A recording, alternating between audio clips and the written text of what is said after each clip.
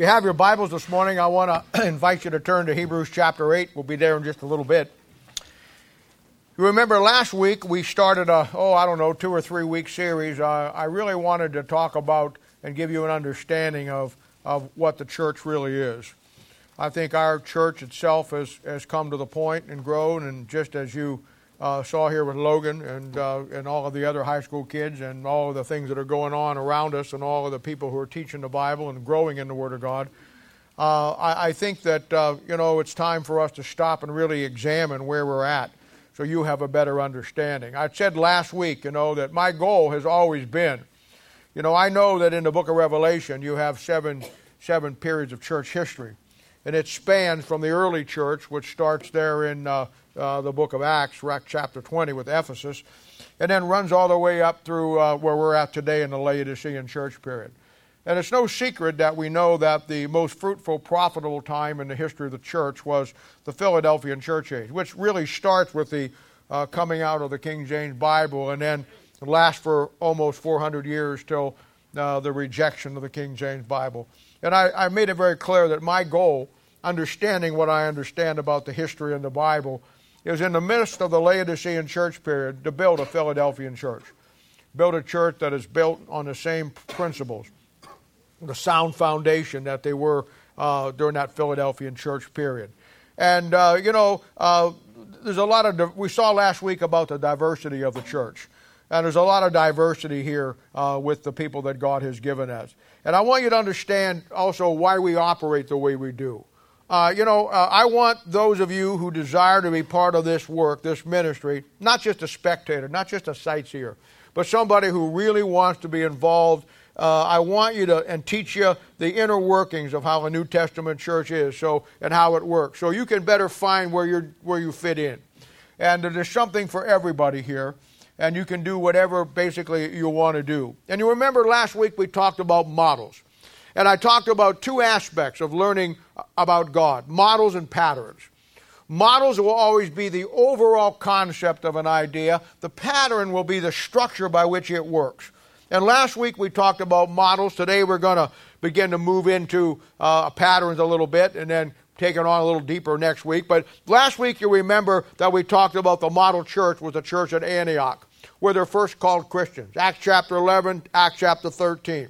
And we saw there within that church 5 great things that I want you to remember. We saw the diversity of the church. They had come from all walks of life, yet they were the second thing, there was a unity within that church. Unity is the key. The third thing I showed you was how that God worked through people's lives, in respect Paul and Barnabas, through the local body. It wasn't somebody just getting up and deciding they were going to do what they wanted to do. There's a structure to it. And that structure works perfectly. Most importantly, we defined the ministry for us, and that is ministering unto the Lord. Giving to the Lord and learning what that really means. Giving God what He wants. The fifth thing we saw was how that God's structure for the New Testament will be the local church. Everything will flow through the program that God has established. And then I talked about what I look for in people. I talk about looking for people that are able to be touched by God, that God can do something, mold you, make you. I talked about people that I look for that are teachable, that they'll take the things of God and do something with it in their life. I talked about people who are trustworthy, that once God gives you the unsearchable riches, gives you the greatest power on this earth, that you do what's right with it. And then I look for people who are thankful. Someone who never forgets what God has done for them, never forgets what God has given them, and then spends the rest of their life fulfilling it. And I made it very clear that in the ministry, within this church, I'm looking for a certain kind of person. I know there's all kinds of people out there, very frankly, and you know this to be true. It's really hard for employers to find good employees today. Most of the kids that come out of high school, they don't want to work. They don't want to do a hard day's work to make any money. I know that employers, they just dread hiring somebody new because they only left. They won't show up for work, or they party, they don't come in. It's hard to find good people today, young people, who really understand the work ethic of really doing a good job for their employer. And it's the same thing with churches. It's hard to find God's people today who are really dedicated and understand what this is all about. I mean, we could fill an auditorium up like Joel Osteen does and have 25, 26,000 people. But where are they during the week? What are they doing? It's the key is understanding that for a ministry that's going to do what I want to do. It is not going to be for everybody.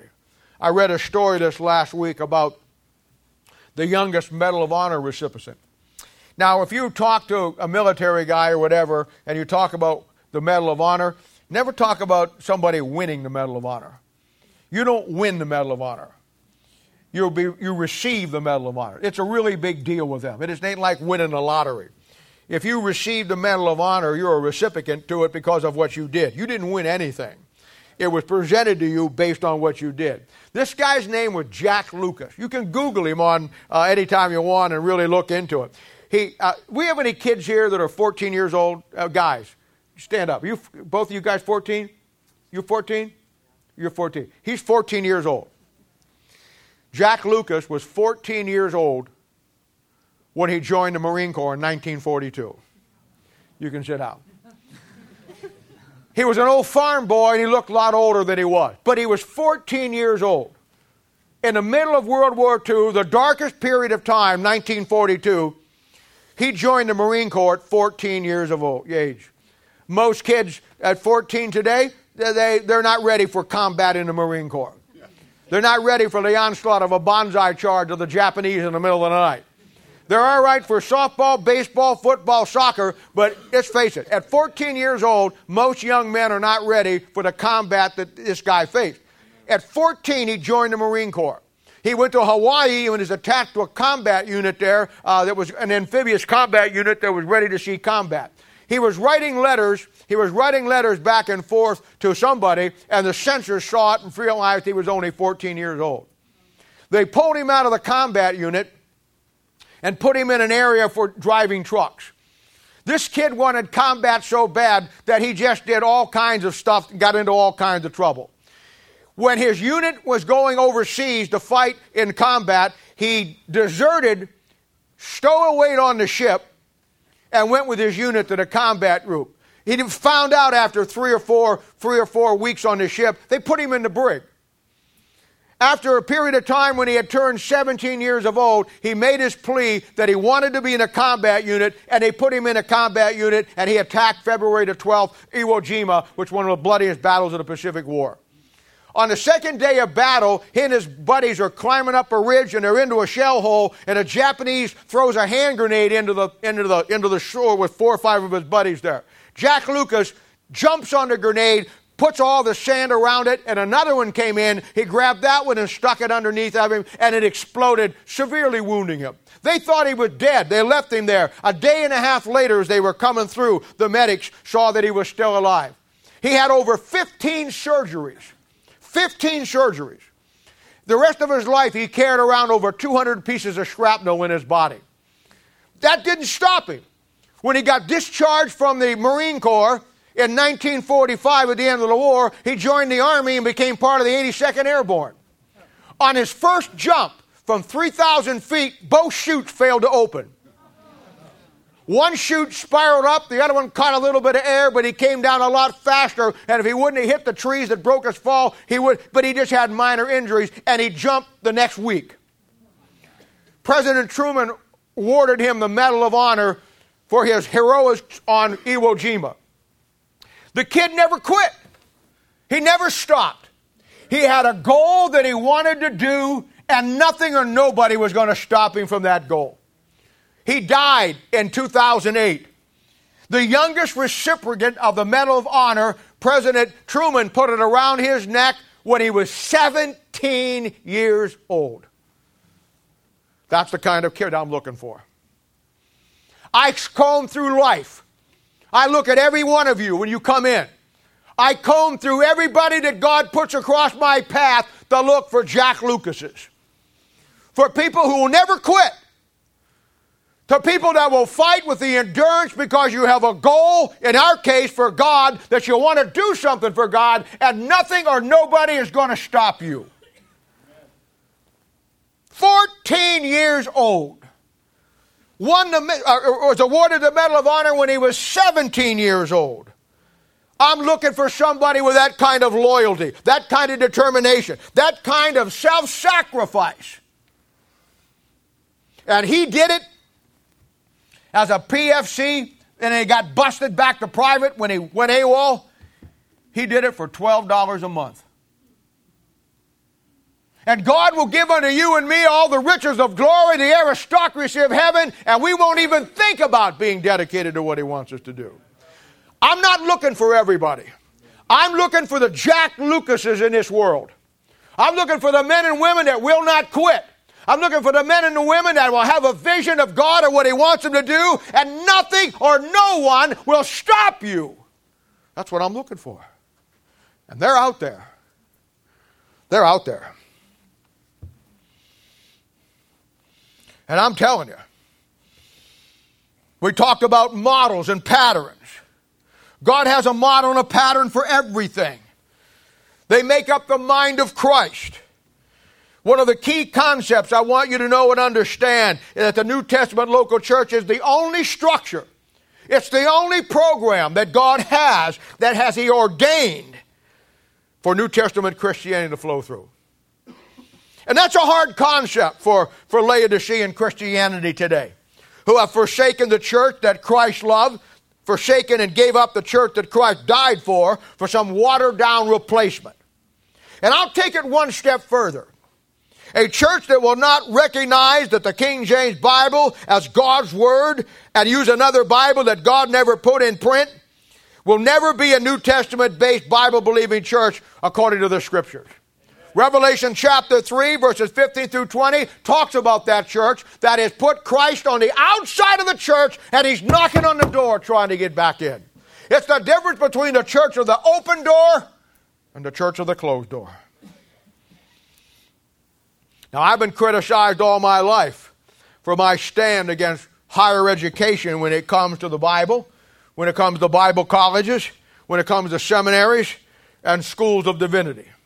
And I might add that that criticism of me is a true criticism. I wear it as a combat badge of honor. Because I understand, going on the record, I understand that there's absolutely no justification for any organization outside the New Testament local church when it comes to training young men and young ladies with the Word of God.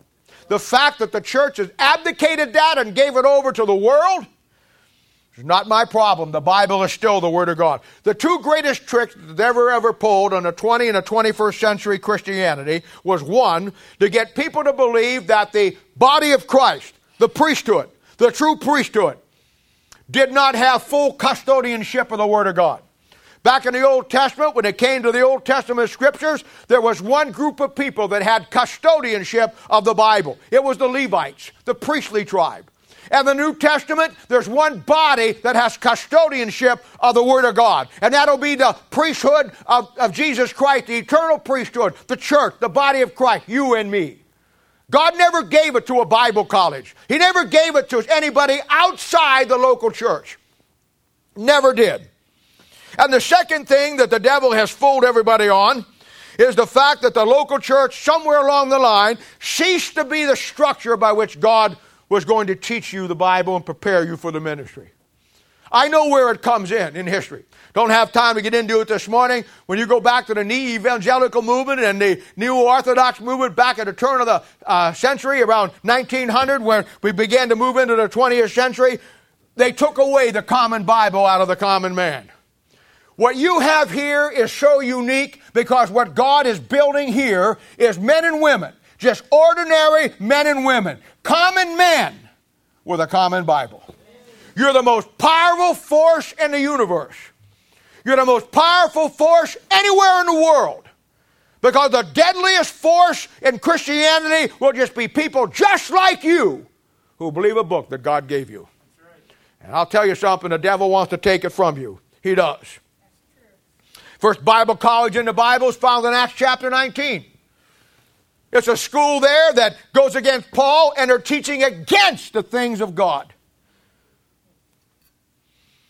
And I totally understand. You know, I've had people maybe not here today, maybe somebody listening. I've had people that went to Bible college, or, they get this idea that their college is the greatest college on the planet, and that, they take offense to things that I say like this. Hey, I get it. I understand. I totally understand why somebody who spent 4 or 5 years of their life going to a Bible college or a seminary, spending what, $50,000, $60,000? I know how hard it is to admit that you've been suckered. I know how pride gets in the way when you have to admit you've been ripped off, scammed, hoodwinked, bought some swamp line in Florida.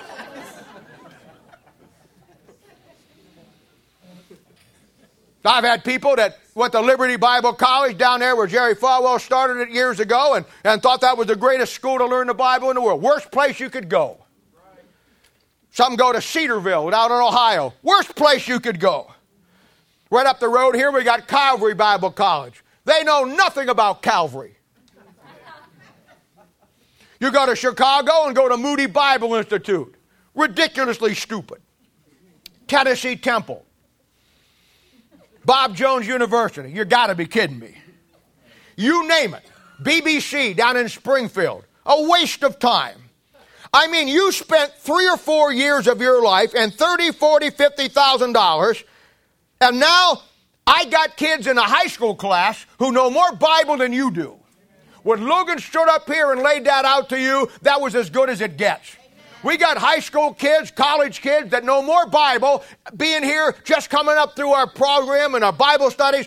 Most of you, I say it all the time, I would put most of you up against any of those people. They spent all of that time, don't know anything about the Bible. I get it. It's embarrassing. I understand. You bought into a system. You bought into a system that somebody told you was the way to learn the Bible. Believe me. They only exist for one reason, and that is that they're going to take the Bible from you. And I get it. It's got to be embarrassing.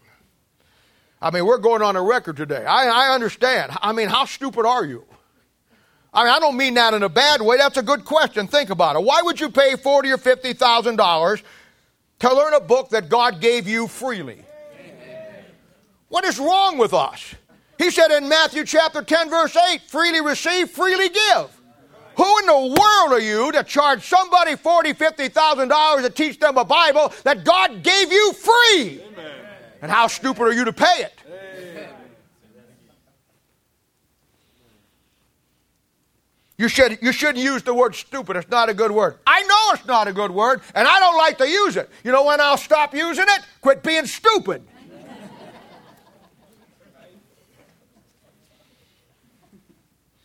I mean, if brains was gunpowder, you wouldn't have enough to blow your nose. And don't get mad. If you're listening to this, don't get mad. Think it through.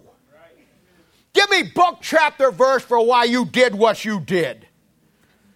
A lot of kids go to Bible college because mom and dad want them to go. Because they've been brainwashed in the idea that that's what you do to learn the Bible. You know what the biggest joke is among preachers in this country today? The biggest joke that they laugh about is Bible colleges. And yet they'll send their kids there all the time. Because that's what you're supposed to do. We have bought into it that the church is not the format for higher education when it comes to the Bible. We think that us deluded pastors can only take you so far. Well, pal, show up on Thursday night and I'll show you how far I'll take you. Let me tell you something. The body of Christ is everything you need to be everything God wants you to be when it's done right. Now, I can't apologize for the idiots out there that don't understand that. Most pastors don't want to pastor. They want to get a paycheck. They want to do as little as possible. I mean, let me tell you something. When the weather forecast comes on a Wednesday, Tuesday, when they're saying that Wednesday it might snow, Sunday it might snow, they're already canceling their church services. They want that night off. They might as well. They don't give their people anything anyhow. Get on the website. You'll get something there. But I'm telling you, when you get back to the Bible, you don't have a leg to stand on. I had a kid years ago that was going to Calvary Bible College, and he got kicked out. And he was a nice kid, and he come by the church, our church back then, and he wanted to talk to a pastor. Well, I was the only one there, so they asked me if I had talked to this kid, and I said, sure.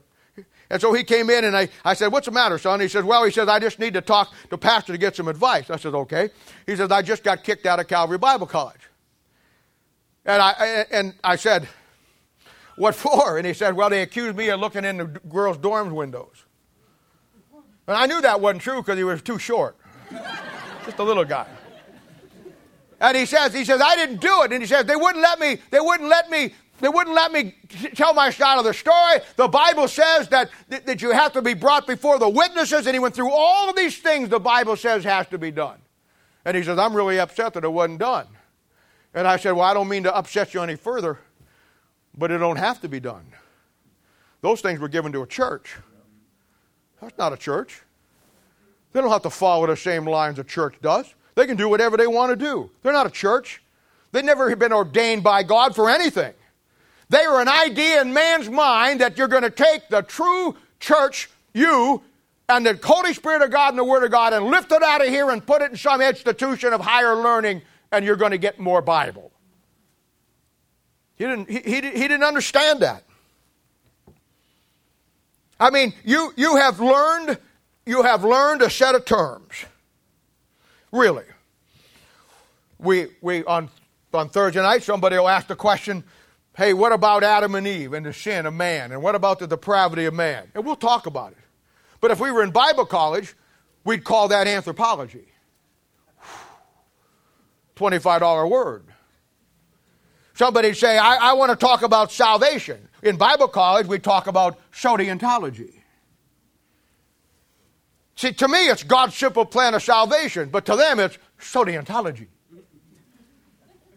We're talking about the church. I'm teaching about the church. But if we were in Bible college, this would be a class on eschatology. Aren't you impressed? You see, if I talked right now, when you leave here, if I stood back there and said, pay me for what I said, I'd get 25 cents. Couldn't buy a Burger King burger. But if I used these big words, you'd think you were getting something. The lunch pockets would be full.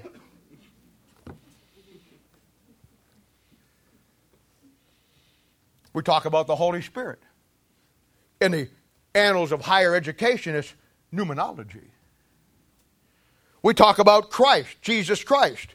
In the annals of higher learning, it's Christology. I talk about how to teach you the Bible. In the upper levels of understanding of knowledge, it's hermeneutics. When a guy does it, it's more like hemorrhoideutics, but it's the same. I talk about the practical application. That's hordeontology. See? Wow, aren't you impressed? See, this is where you're stupid. You gave up 4 or 5 years of your life, spent $30,000 or $40,000 to learn to talk like nobody in the Bible ever talked.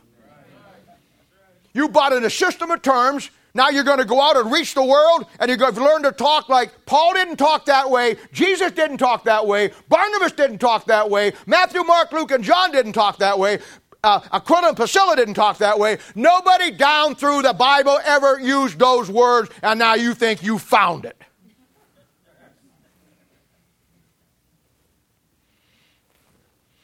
I mean, nobody. Listen. God's structure and God's program is a New Testament local church.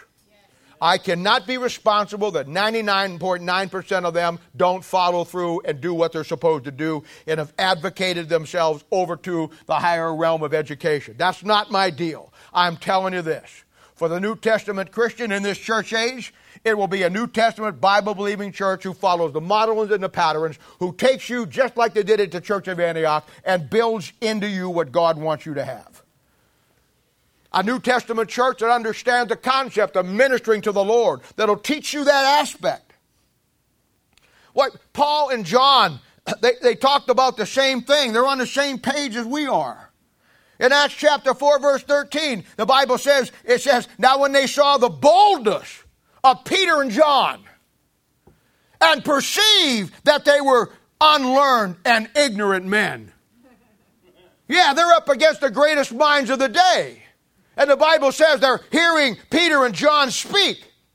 And they're perceiving. They're perceiving that, boy, they've never been where we went to school. They never got a degree. They've never been to Bible college. They don't have any of the wisdom and the knowledge that we got. We perceive them as unlearned and ignorant men, but they saw the boldness.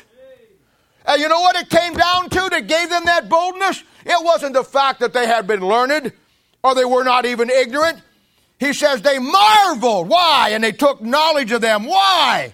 Because they'd been with Jesus. Let me tell you something. If God and the Holy Spirit and the Word of God can't teach you everything He wants you to know, you're wasting your time anyplace else. It's just that simple.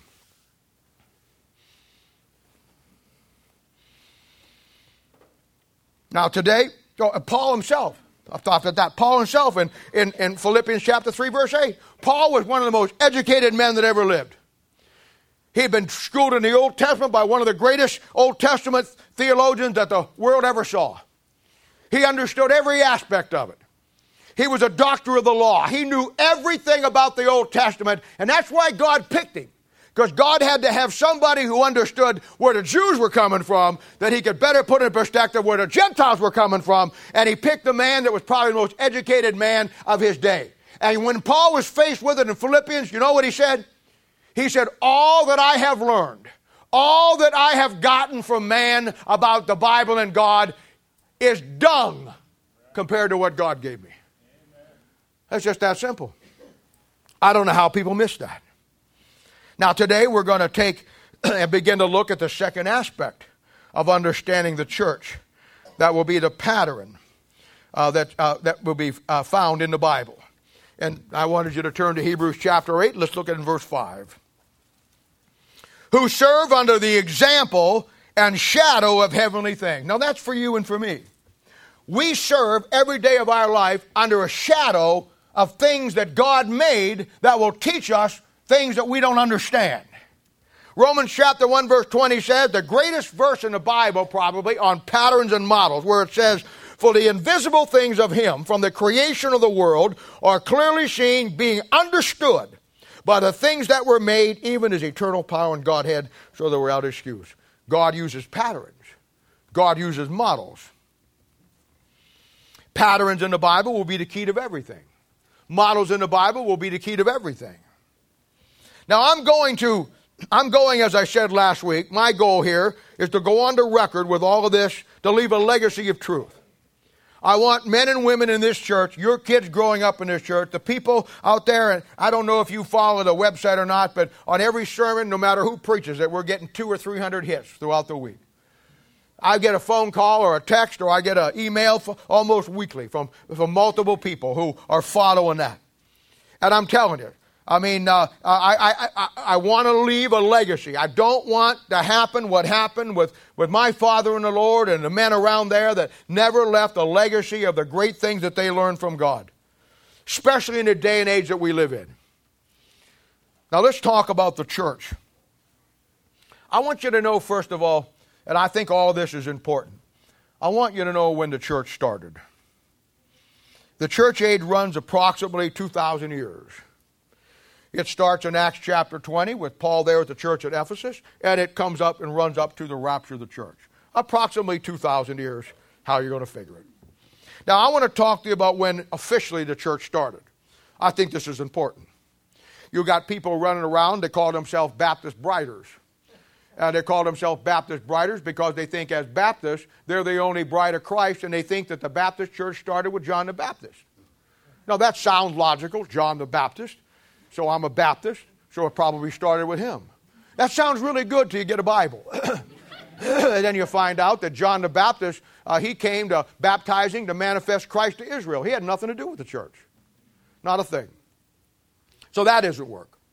Then you got all kinds of people that believe all kinds of stuff. I want to give you some really good practical stuff about the Bible that'll help you in many, many areas of studying the Bible. First of all, in understanding where the church started, let me say this.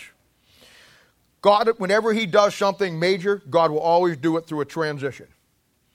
God will never stop something on Monday and start it on Tuesday. He always will put a transition through it. When you look at the nation of Israel, from going to Abraham to Israel, Abraham is the father of the Jews. You study that, there's a transition there. He brings him through. I don't know if you know it or not, but you got a King James Bible sitting in your lap today probably. There was a transition of those Bibles. There are 7 English translations. 7 English translations that start back there with Wycliffe in 1392 that comes all the way up to your King James Bible in 1611. The Bible went through transitions. It didn't go through revisions, it went through additions, but they were transitions that God got the final form. Why? Because God does everything through transition. He just does. You'll see that when he transitions from the Old Testament to the New Testament. He transitions from the Jew to the Gentile. He transitions from the law to grace. That's why the book of Acts is such a tough book. The book of Acts is one of the 3 transitional books in your Bible. You have 3 books in your Bible that are transitional books. You have Matthew, Acts, and Hebrews. And every heresy a person gets into today, whether it's a saved heresy or a lost heresy, one that you can go to heaven with but just be screwed up in the Bible, or one that sends you to hell, every heresy on this planet will come out of one of those 3 books. You know why? Those are very important books. Those books are transitional books. You better know what you're doing when you get into Matthew. You better know what you're doing when you get into Acts. You better know what you're doing when you get into Hebrews. And you know what? Your Christian life is a transition. I've showed you before. You go through 7 stages of spiritual growth. You start as a baby, you wind up as the aged. You go through 7 stages in your growth process spiritually. That's a transition. That's a transition. Right now, where Matthew, Mark, Luke, and John transitioned us into the New Testament, we're transitioning out of the New Testament into the tribulation period. We're also in a transition period. We're on our way out. That's why I tell you this is the most exciting time that you're living. You're transitioning right now out. In God's mind, probably, I would say that the times of the Gentiles are over. He's just doing what he's got to do, but his full attention is on the Middle East and the nation of Israel, and we're transitioning out of this place. God's got a plan. Everything God will do, he'll do in a transition. Okay, let's see how the church came into being. It wasn't, as I said, just one day and then it started the next. First of all, the church in Ephesians chapter 5, verse 32 is called a mystery. There's 7 mysteries in the Bible. Sometime you need to learn them. In our institute, we'll teach them to you probably next year, maybe the year after. But there are 7 mysteries. One of them is the church. In Romans chapter 16, verse 25, you're told that the mystery of the church was kept secret from the foundation of the world. God never told anybody about it. God never told anybody anywhere in the Old Testament anything about a church age.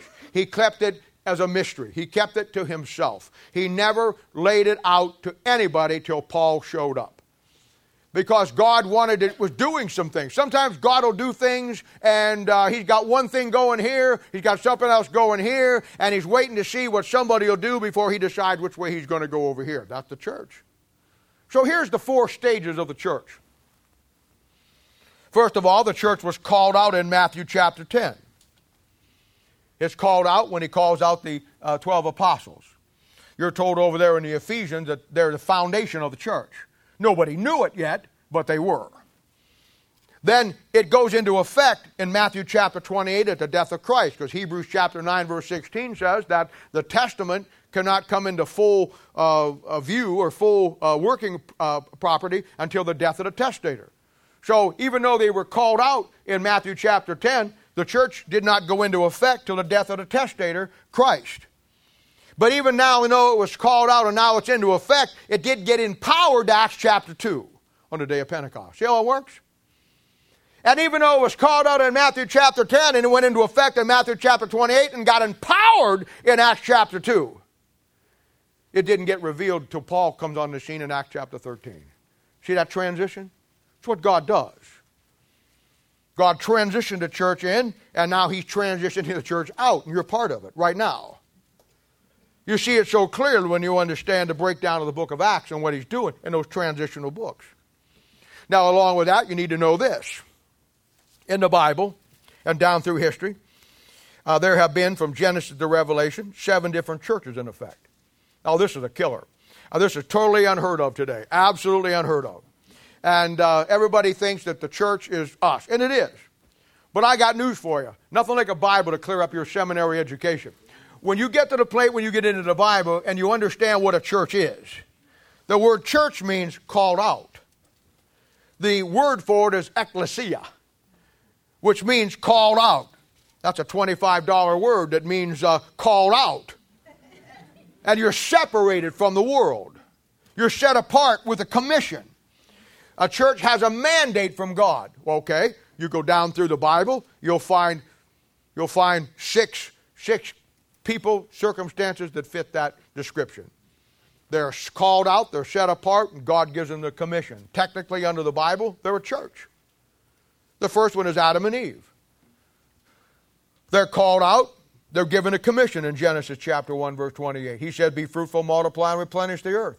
He gave Adam and Eve complete dominion over everything. He separated them out, made them different from the animals, made them different from everything that he created. And then he gave them a commission. They're called out. That's your first church. The second one was Noah. Noah steps off that ark, he inherits the whole world.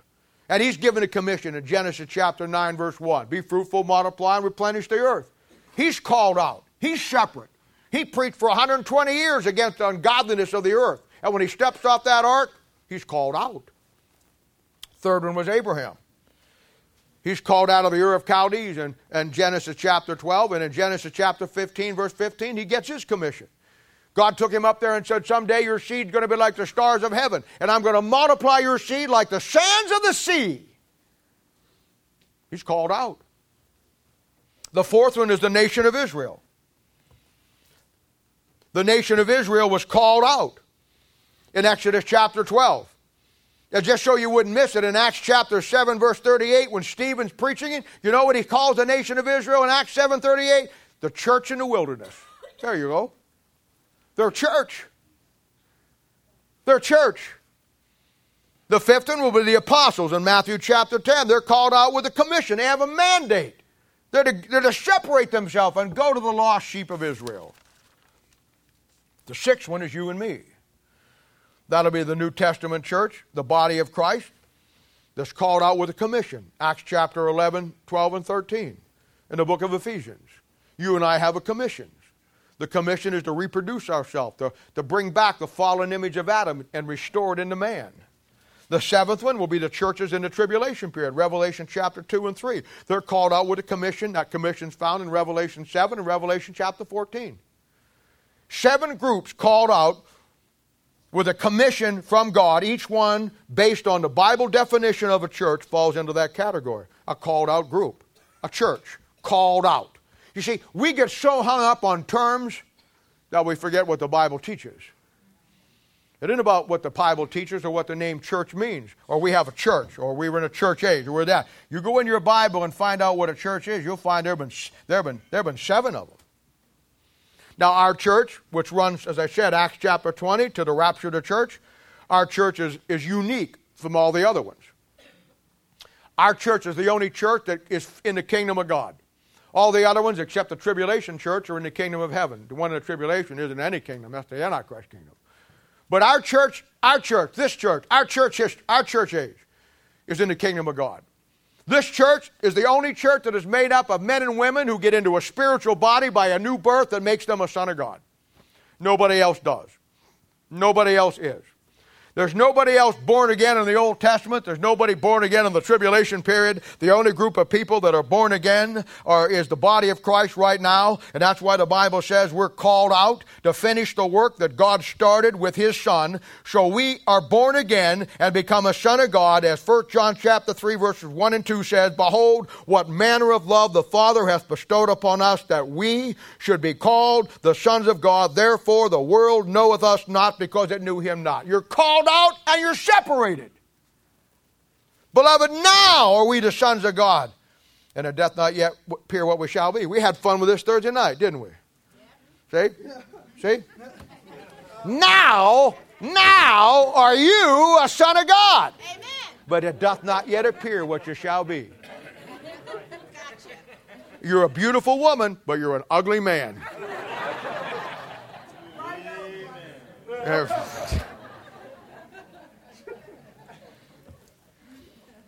See, that's what he's saying. Because what's born again of you right now is on the inside, not the outside. This outside's your flesh. Inside us dwelleth no good thing. You couldn't do one thing for God in this flesh. God had to give you the fallen nature of Adam restored through Christ, through a new birth, and now you are a spiritual being in a spiritual church that is Christ's body. Amen. And you're the only one. You're the only one. Moses will never have it. Elijah will never have it. Joshua will never have it. Tribulation saints will never have it. Nobody will ever have it other than the church age. So there may be 7 distinct churches as the Bible defines them, but there's only one that is empowered with the Holy Spirit of God in the church age. That's you and me. You need to know that. John chapter 1 verse 12 and 13 says, but as many as received him, that he gave me power to become the sons of God, even them that believe in his name, which were born, not of blood, nor the will of the flesh, nor the will of man. All the Old Testament saints and the tribulation saints were born of blood, they were born of flesh, and they were born of the will of man. You're not. When you got your new birth, you're born of God. You're spiritual. And you're in a spiritual body.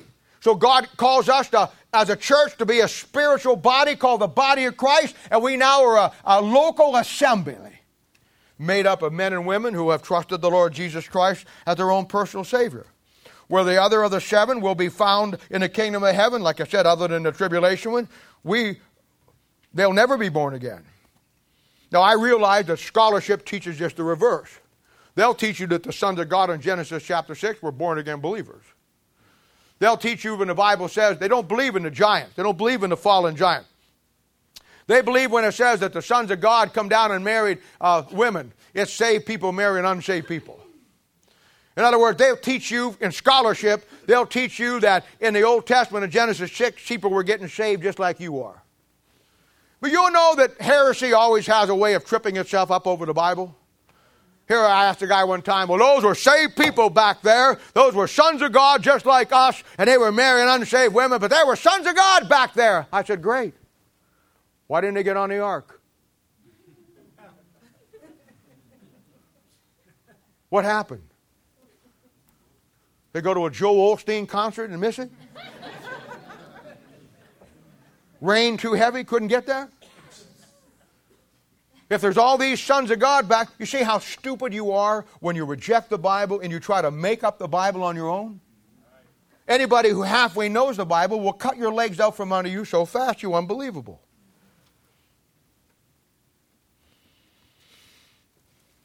We have a commission. Again, every Baptist church out there in a place will tell you that the Great Commission for the church is Matthew chapter 28. Matthew chapter 28 is not the commission for the church. If you could read your Bibles and go back to Psalms 90, Psalm 91, 92, 93, 94, all the way through there, you'd find out that that's a millennial commission given to the nation of Israel. The commission for the church is the model church at Antioch in Acts chapter 20. I'll show it to you here in a little bit. But that's where we're at today. Our job is to reproduce ourselves spiritually as sons of God through a spiritual new birth. Matthew chapter 28 is a millennial commission given to Israel. It's to nations. I'm not called to nations, I'm called to individuals. When you look at Psalm 96, Psalm 57, Psalm 66, Psalm 72, Psalm 82, Psalm 108, it's clear what you have in Matthew chapter 20. Oops. I'm sorry, that's in the Bible. Excuse me. Our church, as any church should be, but our church will be. Our church will always be and form the base camp for all spiritual operations and ministries that we undertake. It has to start right here with us. We'll train our people, we'll grow up our people, and in time we'll send our people out to the various places that God sends us. Wichita, Lincoln, Washington State, based on the model of Acts chapter 11, 12, and 13. And we're not part of any Baptist fellowship.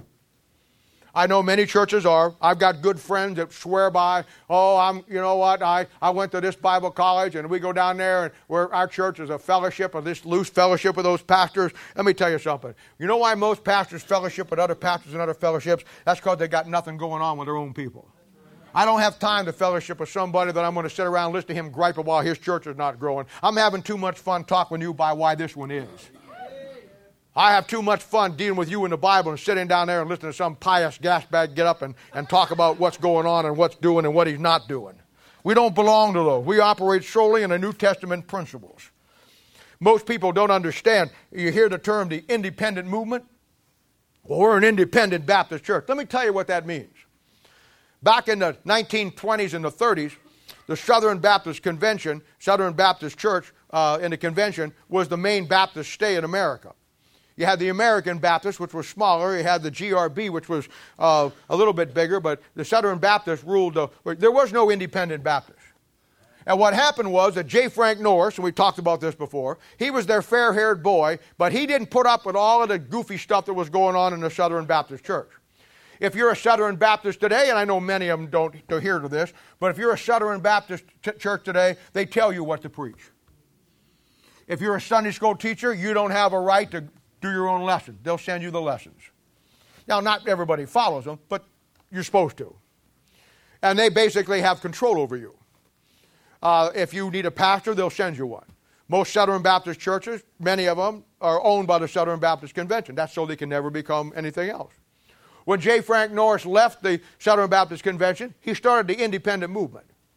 Originally, the independent movement was that we are independent of anybody telling us what to do.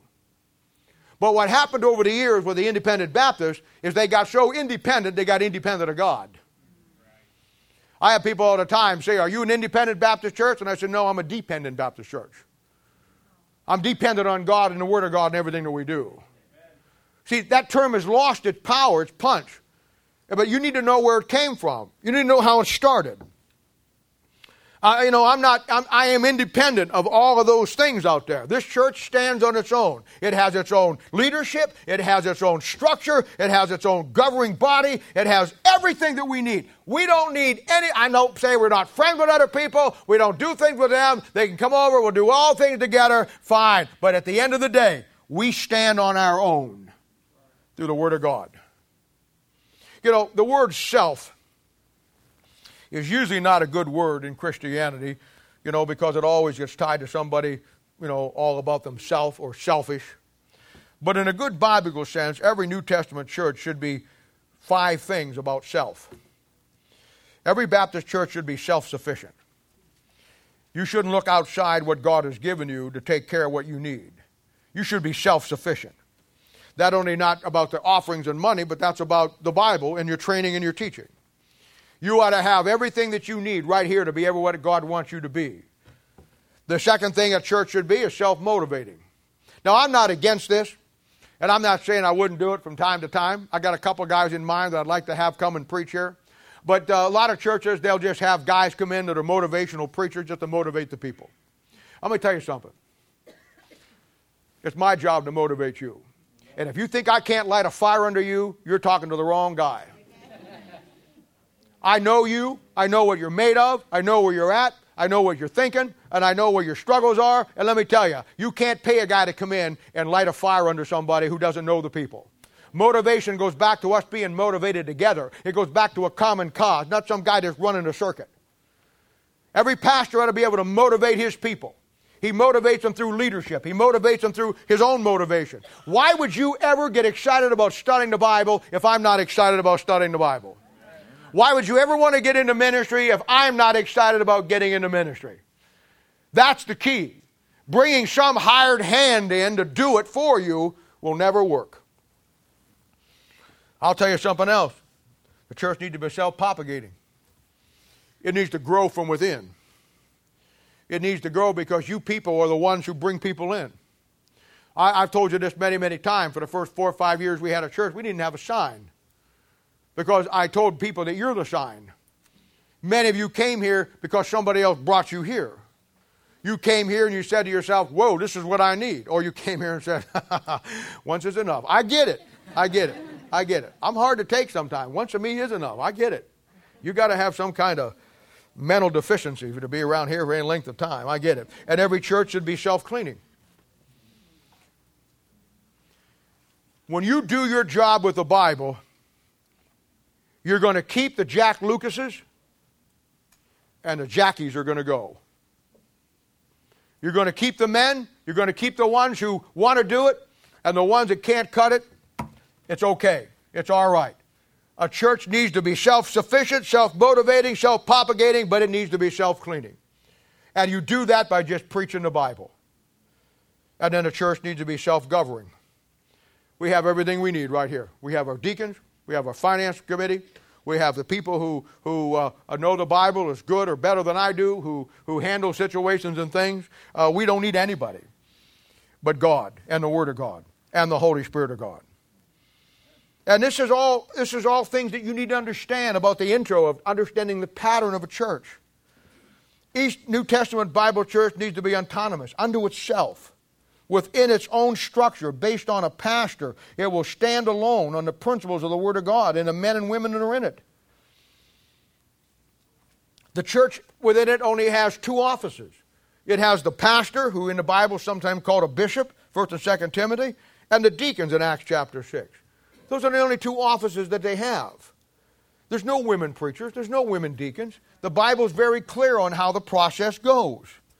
You get a church that has women preachers or has women deacons in it, there's somebody that completely stepped outside the realm of the Bible, and they're just doing what they want to do. I don't care. None of my business. But you are not a New Testament local church. Each church within itself has all that it needs to win people, to train people, to send them out, to do the job that God has called us to do. Look over at Acts chapter 20. I want to show you our commission. Now we know from Acts chapter 12 and 13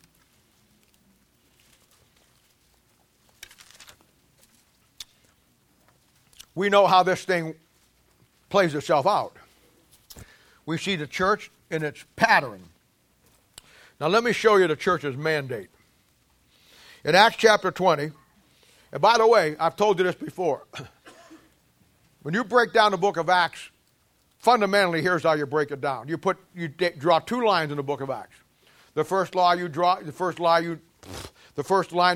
after Acts chapter 7. The second law you draw is at Acts chapter 20, after Acts chapter 19. The book of Acts will divide itself up. Acts chapter 1 through 7, split. Acts chapter 8 through 19, split. Acts chapter 20, split. Acts chapter 21 to 28, there's your third section. It's simple. You study the book of Acts and break it down in that section and understand each section, you'll get the book of Acts. What I'm saying is this: in Acts chapter 20, when you start the third end of the second section, you're starting church history. You look at our chart over there, the seven periods of church history. The first one is Ephesus. In Acts chapter 20, guess where Paul's at? He's at Ephesus. Fundamentally, the book of Acts for you and for me as church ends in Acts chapter 20. All you have in 21, 22, 23, 24, 25, 26, 27, 28 is Paul going down to Jerusalem and being in jail. But church history and the book of Acts, as far as what God is doing, ends in Acts chapter 20, and it also picks up in Acts chapter 20 with the church at Ephesus. And Paul's getting ready to go down to Jerusalem, and he meets with the elders here, and he preaches to them. And he lays out for them some great principles. He gives them 6 things that make up the commission for the church. 6 things that he tells this church. This is the last thing that Paul says to a New Testament local church, what becomes the first church in church history. The last message he preaches to anybody about a church is the first church that starts church history, the church at Ephesus. And it's a very moving chapter, I want to tell you. It's basically Paul's farewell message. And most of these people know that Paul's making a big mistake. He's going down to Jerusalem. He's been told several times by God himself not to go. But it's one of those things where his burden for the nation of Israel outweighs, his common sense, and he goes, and he basically ends his ministry at that point, and then he dies down in a Roman prison. So it's putting it in the right context, it's a very emotional farewell. At the end down there, they're weeping, they're crying, they're hugging on him. They know they're never going to see him again. And they know what he meant to their church. He knows the impact and the influence. But before he leaves for Jerusalem, in his farewell message, he leaves this church a pattern of 6 things that they are to do to get the job done. And here forms our commission. Now, I'm not going to read the whole chapter, but I'm going to give you the verses, and I'm going to tell you what each one is, and you need to mark them in your Bible. The first one is verse 19, where he tells them that they are to serve the Lord with all humility of mind and of spirit. He's saying, you know what? You don't lord over people. You realize that as a church, they're there to serve people. You got people in your church, in this church, and every church who are struggling. They're hurting. You got people who are struggling with everything. Sometimes they're struggling because of their own stupidity. Sometimes they're struggling because of nothing that they did wrong. It doesn't matter. As long as they're coming to church and as long as they're trying to do what's right, you never judge them for it. You just try to help them. Yeah. You keep the humility in what you're doing of your mind, the mind of a servant. You keep that thing going where you're not here to judge somebody unless they're just blatantly out causing a problem. It doesn't matter what they've done or where they're at. Sure, don't you think they know they've screwed up? Don't you think they know they made a mistake? Absolutely. They got to live with it every day. The humility of the mind of a church is to take people who are hurting and broken. In most churches today, we're not interested in the hurting or broken. We're only interested in the rich.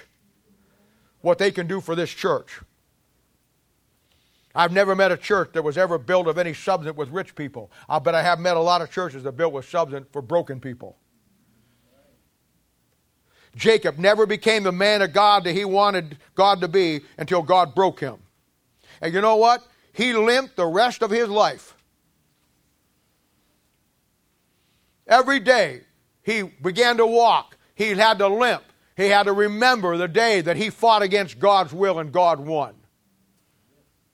Which brings up a thing in my ministry, you know what? Never trust a man or a woman who doesn't limp. There are certain things that will come into our lives that are bad things at the time we go through, but they'll make you in time. But the church has to have the humility of mind to see that. Second thing is in verse 20. He says, I kept back nothing that was profitable to you, the giving of truth to others. He says, I didn't hold anything back that was profitable for you. This church exists for one thing, for you to profit by it. I'm going to give you what you need to grow. I won't always give you what you want, but I will give you what you need to grow.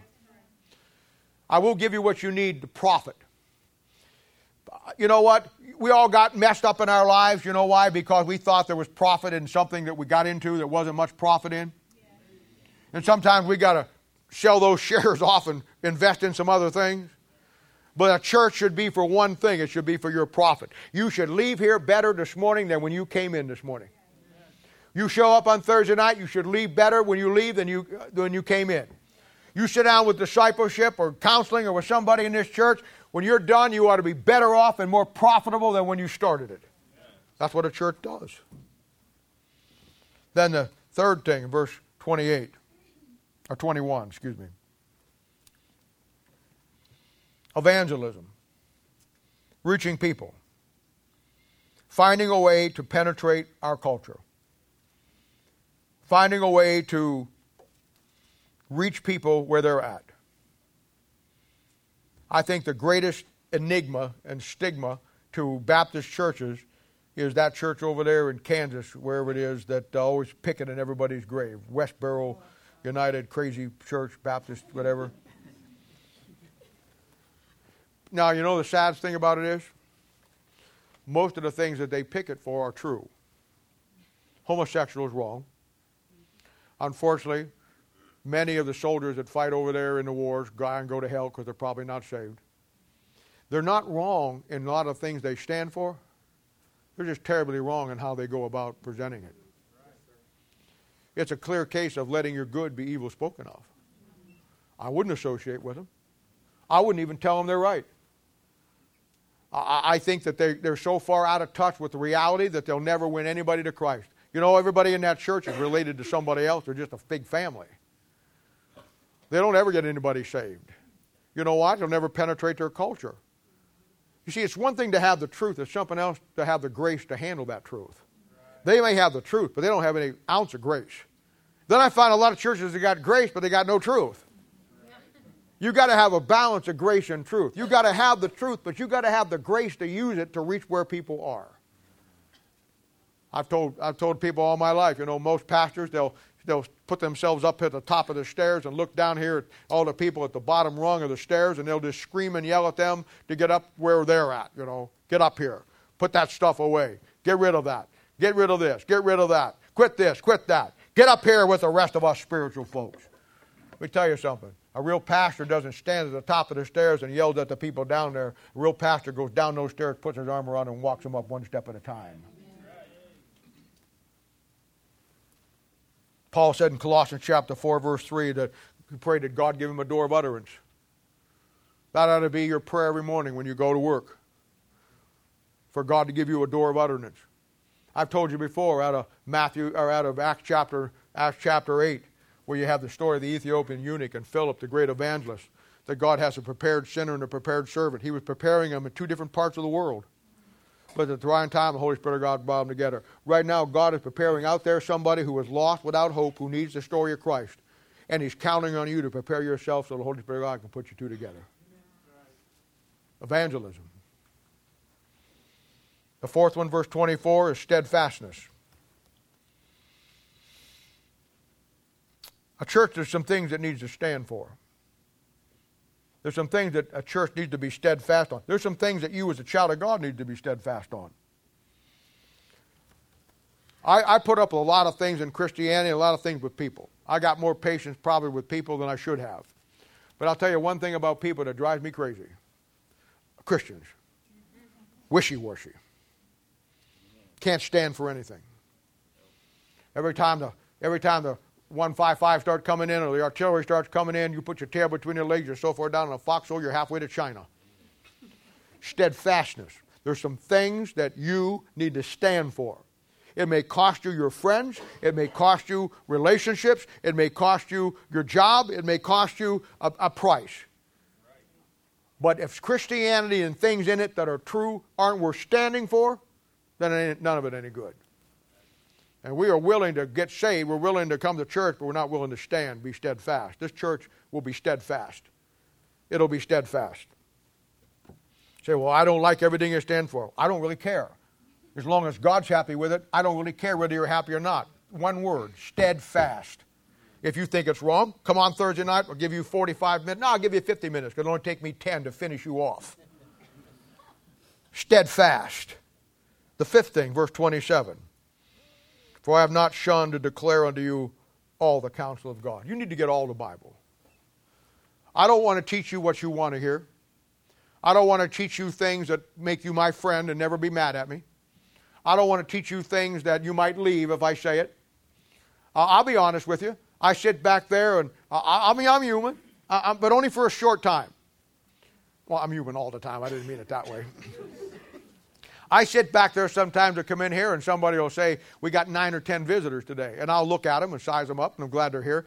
But I know that some of the things I got to say this morning, you got to be careful with some of that stuff because maybe they're not ready for that yet. So I sit back there and I brood for about 5 or 6 seconds. And I say to myself, I got all these people out here that came to hear the truth. Now I got 4 or 5 people here that are visitors. I know some of the things I say they probably haven't heard, and I don't want to really make them upset or mad. So what am I going to do? You know what I'm going to do? I'm going to preach the whole counsel of God. That's what I'm going to do. Because I've learned over the years that sometimes maybe that's why God brought them here to hear what they got to hear.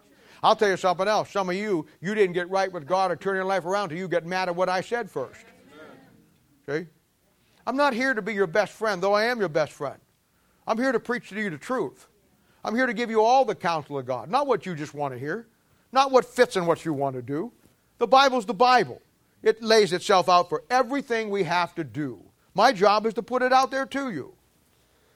Then the last thing, verse 28 through 31. I'll read this one to you. Take ye therefore unto yourselves and to all the flock over which the Holy Ghost hath made you overseers, to feed the church of God which he hath purchased with his own blood. For I know this, that after my departing shall grievous wolves enter in among you, not sparing the flock. Also of your own selves shall men arise speaking perverse things, to draw away disciples after them. Therefore watch and remember. And by the space of 3 years I cease not to warn every one night and day with tears. You see, when you're a leader, you're an overseer. You take the oversight of the people that are younger than you spiritually. You oversee what goes on. Make sure it takes care, everything gets done the way it should. You feed the church. You give them what they need. You realize, and the reason why you're an overseer, that grievous wolves will come in. And they won't spare the flock. And then he tells you in verse 29 and 30 that some of them are within the church already that's going to cause you problems, and some are without the church are going to try to come in. To draw away disciples after themselves. And he says, for 3 years, I told you to watch, and I warned you. To watch and warn. I warned you to watch. Watch. If there's anything that needs to be watched over by God's people who love the book, it's God's people within the church. And most of God's people, they're too busy doing their own thing. We have a responsibility not only to the Word of God, we have a responsibility not only to do the ministry of God, but I want to tell you something, we have a responsibility to each other. Yes. And our responsibility is to take care of each other. And it's a situation where that's the key. Well, now all of this is only the beginning of understanding the pattern.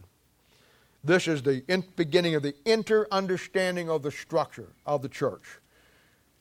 Next week we're going to go inside. I'm going to show you another pattern.